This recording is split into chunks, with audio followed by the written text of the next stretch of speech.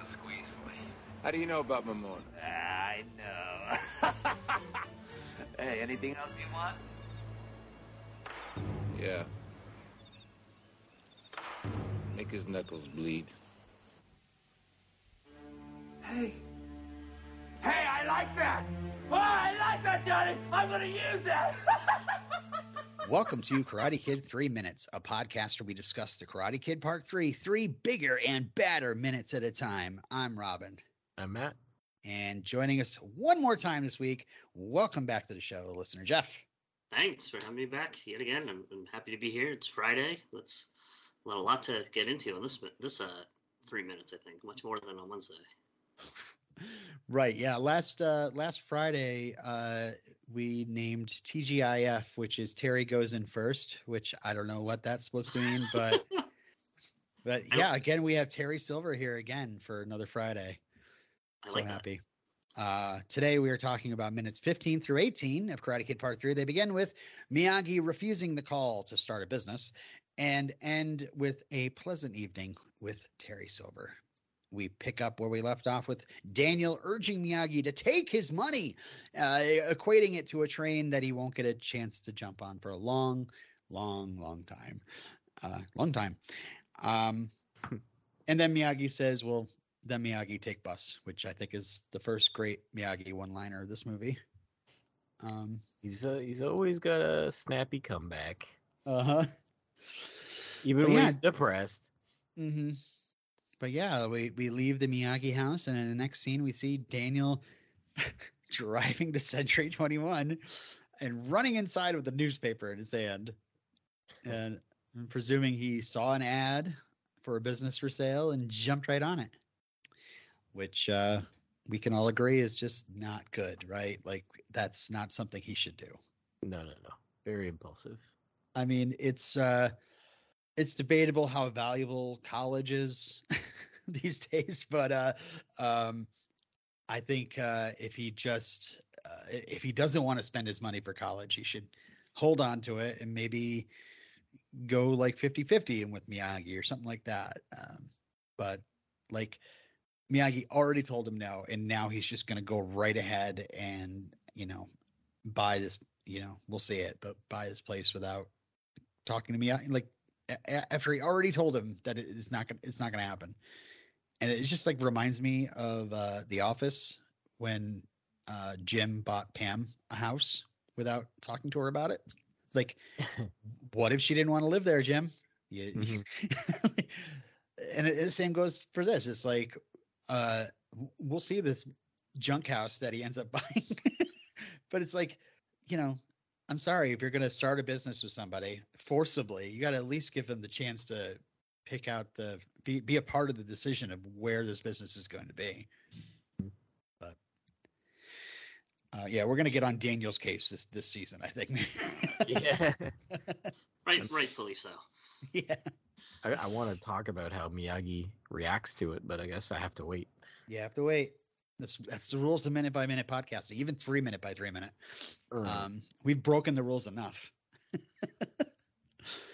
We go to the same exterior shot of Silver Mansion that we saw earlier, only this time it's evening. We move into the sauna room with Terry in his towel and robe with a nice champagne nearby. And he's on the phone with Kreese, who is getting massaged by two babes in Tahiti. Kreese is living his best life. It is a magical place, though, right? Yes. So it's good for him. Oh wait, is that no longer Kreese, or how's that work? Oh God.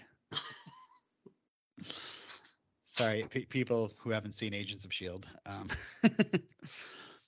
I was strangely drawn to how his portable phone's large rubber antenna just kind of flops about as he's talking. I don't know why. I was just like drawn to it. What's up with antennas like that? Like, you would think that you would need a straight. I don't know. Yeah. I'm not sure why some of them were springy, if you can call it. Yeah. It's like those things that keep a door from hitting a wall. There's just something about flicking those that is aesthetically pleasing. I don't know. And Bill Conti is still giving Terry some great music here. I love Terry Silver's music. Right. So, does this count as like a second Terry Silver theme? Mm-hmm. Yeah, well, I don't know about theme, but it's a different track on the soundtrack. It's called Terry's Next Move. And so I was also wondering about the sauna and where it is in Ennis House, which, is a real mansion. We talked about it last week, and watched this great walkthrough video of the mansion. And I put it in our Facebook group when this comes out just a few weeks ago. I put it in there. God, that place is gorgeous. So is this an actual room in the building that we're? I didn't see it. I didn't see it. She walked through the entire building. The realtor took you through the entire building. She did say the bathrooms were renovated, and I wonder if the sauna counts as part of that because, yeah, I wasn't sure. I'm looking forward to examining that video again once we get to Terry's Tubby time. But for this, I didn't spot this room, so I just don't understand. Like, why would this be a set if they use the interior of this mansion so well the rest of the movie? But anyway, sorry, Jeff. How long do you think a bucket of ice would last inside a sauna? He's got his champagne in a bucket of ice in a sauna. I know. That's true. I don't know. It looks pretty solid there. I'm looking at it right now. It doesn't look like it's all just water. I mean, maybe he's just got in here. Yeah, maybe he just walked in, he grabbed the phone, and was just like, I got to call Kreese. We're both having our relaxation time. We got a plan. Yeah, Terry seems to be a rich guy that picks up obsessions in quick bursts and just gets so into it. Like, he's definitely evil. Like, we heard last week how much he doesn't care about the environment. But it's like he loves a project, and these minutes really show how much he gets into it. Early draft pages had this character Terry being called Vic Silver. I don't like that. I don't know. Victor Silver seems a little bit more arch villainish than Terry Silver. I don't know, but maybe we're just so used to Terry Silver being. Victor Silver's okay, but I don't like Vic. Yeah, he was definitely being called Vic in the sides that I saw. There were like pieces of Martin Cove had a early draft of Karate Kid Part 3, the script, up for auction, and it showed like a few different photos of it and of the scenes like highlighted in the script, and it showed him talking to Vic. And also, this was back when an earlier draft when Kreese was a lot more involved, and like he didn't go off to Tahiti. He worked with Vic to take Daniel down, which I would have loved to have seen. And if anybody's got the whole script out there, I would love to read it. I mean, I've got that Ormsby draft, and we'll figure out what to do with that. But just the early draft of this movie would be great. Mm-hmm. All right, so yeah. Terry talking gleefully to Kreese about how he's gonna get him. He wants revenge. I'm gonna get you that revenge. And the first thing he mentions is that as soon as he gets back, he's going to be the biggest dojo operator in the valley. He's bought 20 locations, and he's going to give them all to Kreese. Did you buy some senseis for those locations? I know. I love that the first part of Terry's plan is to buy more buildings to put Kreese in charge of after he couldn't keep one open. Yeah. And make no mistake, you have to pay rent on all 20. Or maybe he thinks that after Daniel is defeated soundly, that Cobra Kai will be more popular. Yeah, that is his plan. Yeah. But still. He's almost as impulsive as Daniel. Right. I love that Kreese calls him a sweetheart. You're a sweetheart. Yeah. I didn't know they had that sort of relationship. And I also love hearing bad guys talk about people, the heroes. Like these two guys talking about people as pure as Daniel LaRusso and Mr. Miyagi as those two jerks. Jerks. Like, Daniel has his jerky moments, but I wouldn't call them a couple of jerks. You're a goody little two shoes. Goody little two shoes. Goody little two shoes.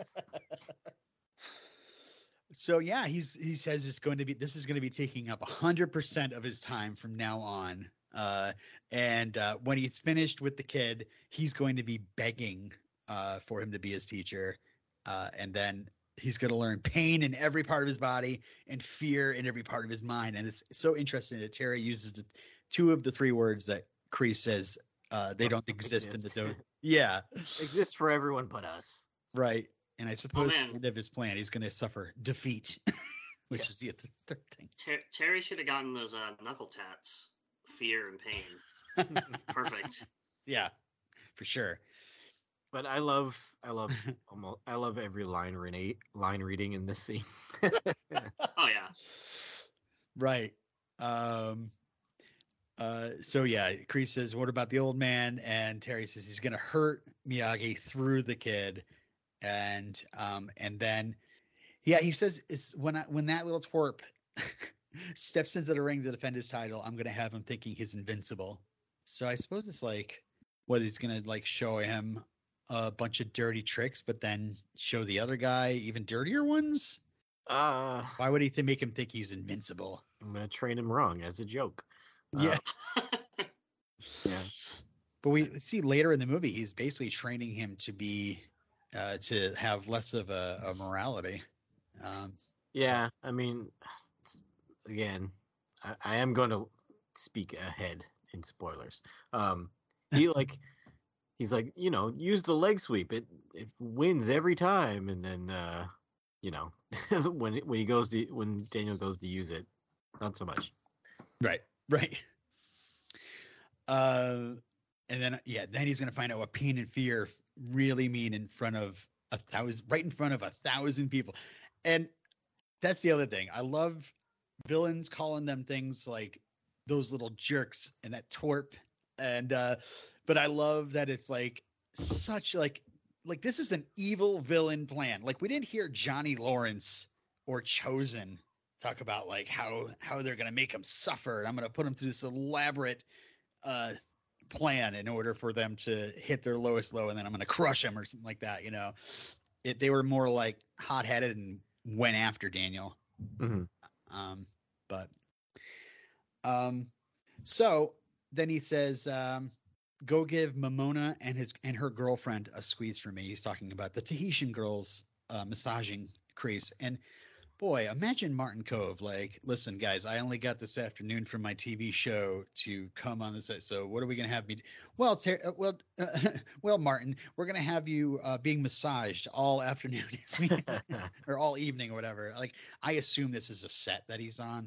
I'm certain he's not in Tahiti, but I don't even think this is beachside or anything like that. They just have a screen behind him that looks oceany. Mm-hmm. This is my favorite line, though, from Terry. What's that? What was it? How do you know about Momona? How do you know about Momona? Yeah. I know.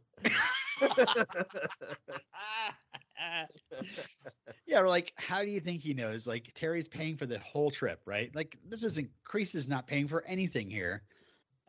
So, of course, like, he's the one that sent Momona and her girlfriend to Kreese. Mm-hmm. It's like, oh, I thought it was my natural charisma that made them want to massage me. Dang it. Just the voice he does. He sounds like Emperor Palpatine or something. So yeah, the Tahitian girls I looked up, one is named Helen Lynn, whose IMDb is pretty bare. But the other is played by Melanie Figelan, who I guess was one of the Pepsi girls in commercials with Ray Charles back in the 80s. What? I don't know if you remember those commercials. I barely remember them. Vaguely. Yeah, vaguely. Apparently for a few years she was married to Adrian Paul, the Highlander, the TV Highlander. And she did a few TV guest spots during the 80s and 90s and 2000s. So let's see. So yeah, here's so perfect. This perfect move by Kreese. Like, what else do you want? Make his knuckles bleed, which I think is just so great. As he looks at his knuckles that don't have any scars. Yeah, I will say there's a lot to be said about the Ormsby draft, but that original story that had Kreese a little bit more involved and had nothing to do with this plot whatsoever, had Kreese having problems with his fists. Like, he couldn't make fists because of that, what happened between him and Miyagi. Yeah, that would be devastating. They should have kept that in. Yeah. Like, and it really kind of affects Cobra Kai. I can't wait to get into that. So yeah, it says make his knuckles bleed, and boy, Terry loves this. You know, He turns full supervillain. yeah. And I mean, gosh, it is performances like this that make people, anybody who watches this movie think, oh yeah, he is very high on coke, this character. I like that, Johnny. I'm gonna use that. He makes this movie worth watching because the plot showed up. Yeah. Yeah, I know, because like the rest of the movie is like, I don't know. It's the conflict that Terry inserts into the Miyagi and Daniel drama that makes it even more interesting. But yeah, instead is, hey, let's watch the movie about Daniel and Mr. Miyagi open up a bonsai shop. But yeah, Thomas Ian Griffith, I got another quote from him about how crazy Terry gets. He says, quote, I give John Avildsen so much credit for that. Whatever you bring to the table, he would watch it in rehearsals. I would try something and I would go for it, even if that something might be ludicrous. When Kreese says, make his knuckles bleed, Terry Silver thinks that's the most hysterical thing he's heard. And we were like, where else can we use that and bring it in? So this is kind of like a starting point of like Avildsen being like, yeah, that's good stuff right there. Do that more. All right. So anything more about the sauna scene, at least, before we move on? Nope. Okay. The next part is Terry walking out in a full tux, and I love it. It's so hilarious. He has his staff working on his revenge plan with him.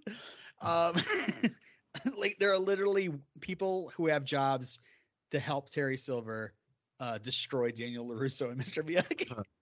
It just cracks me up so much. And I can't believe he said the line for the next week, my job is strictly revenge or something like that.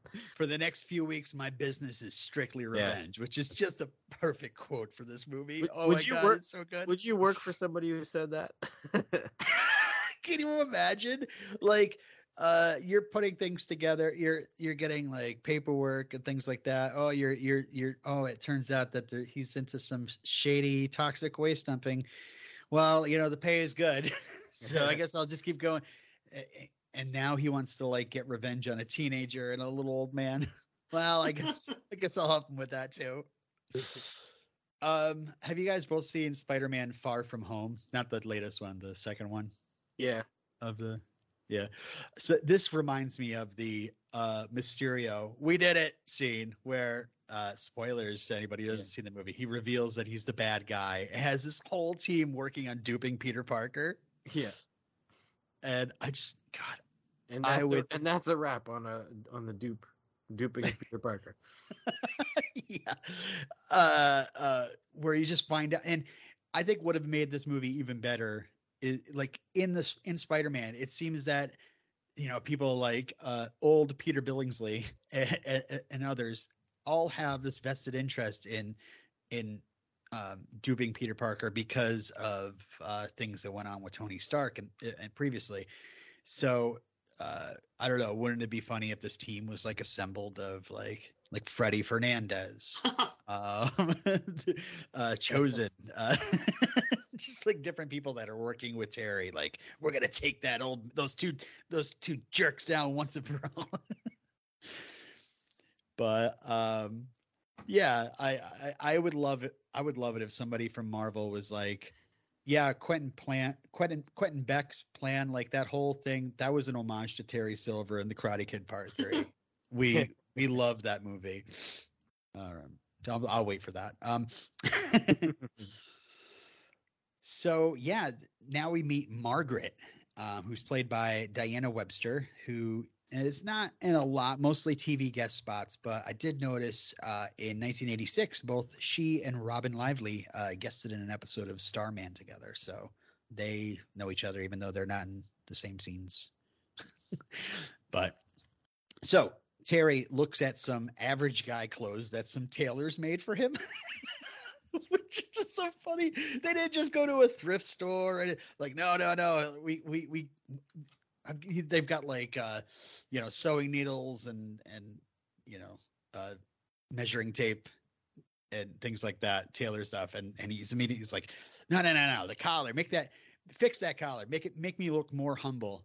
So like, what about a collar would make you look humble? I don't know.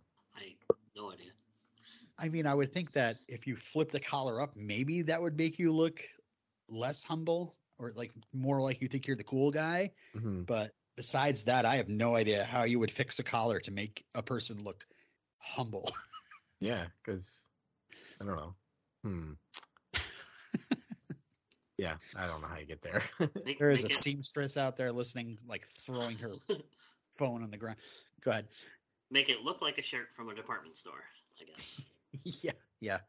Where common people shop. Right. Oh, I like that T-shirt that says "Making Bacon." Can we get that?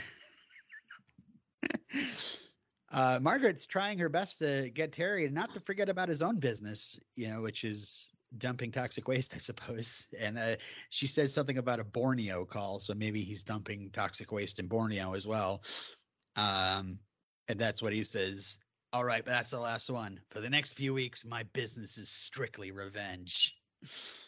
And Margaret, everything in place, sir. Like, she is a grown woman, older than Terry, like, and is very much like completely okay with helping him with his revenge plan. Mm-hmm.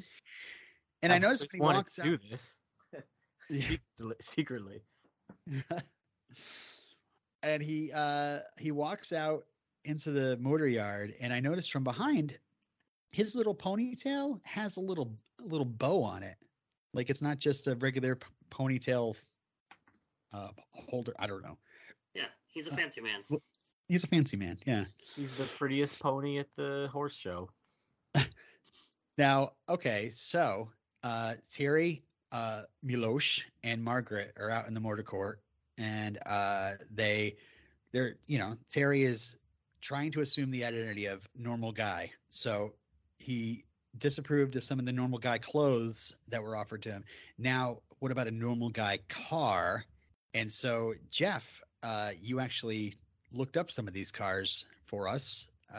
I did, yeah. Want to fill us in? Yeah, the first one is a 1980 Honda Civic, which is cute but wrong.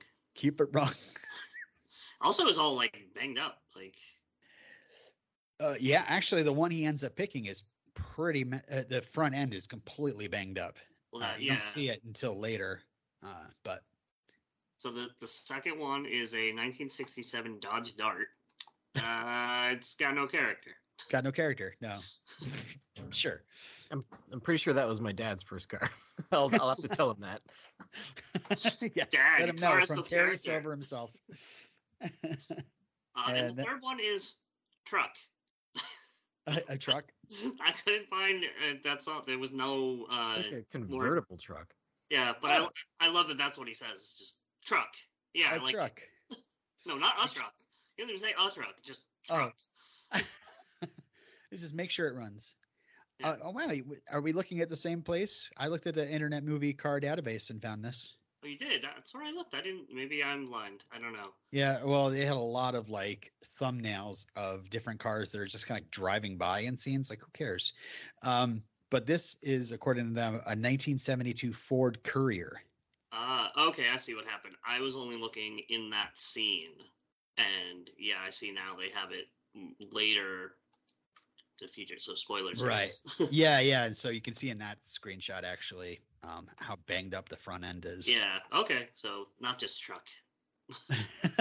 Yeah, a 72 Ford Courier. And Milosh says I can do that. Now, did you write down the ones that he has parked in the back? Yes. I did look up the nice car, his like real cars, I guess. So did they get those 3 from like a junkyard or something? I don't know where they. Yeah. They look pretty junky.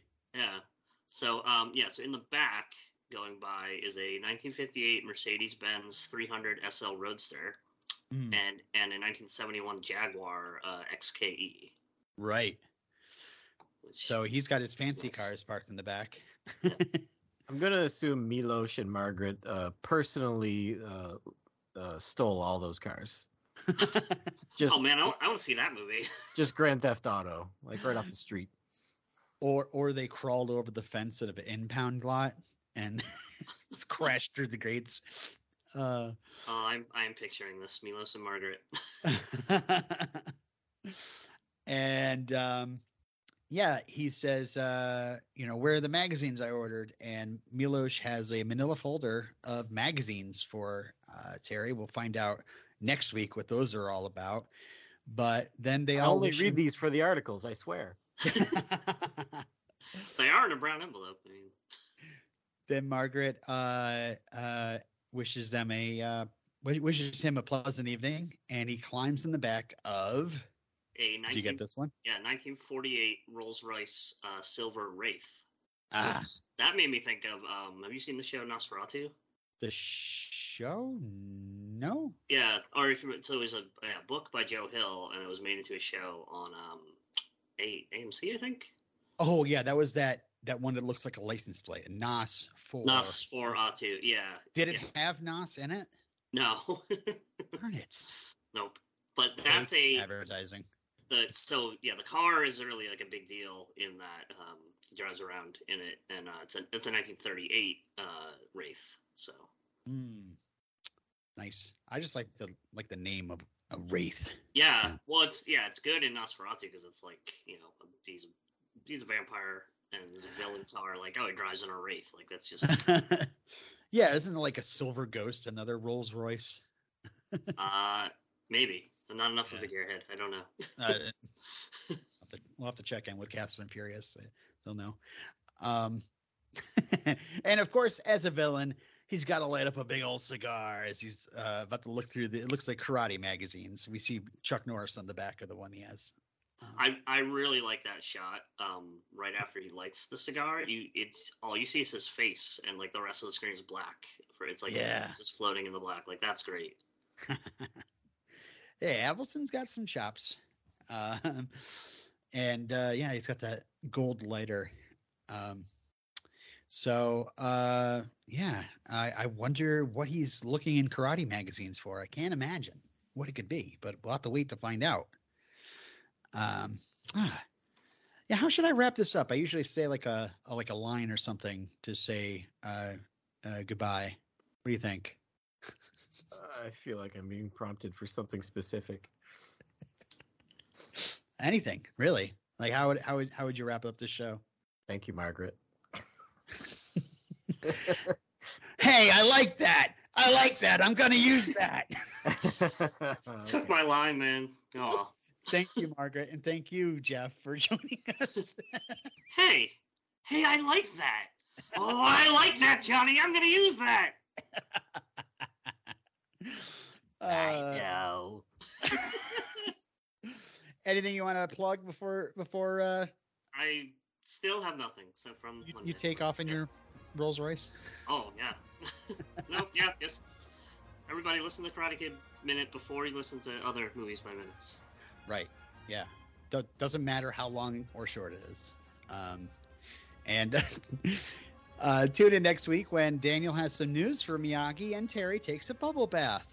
All right. And until next time. Hey, I like that. Oh, I like that, Johnny. I'm going to use that.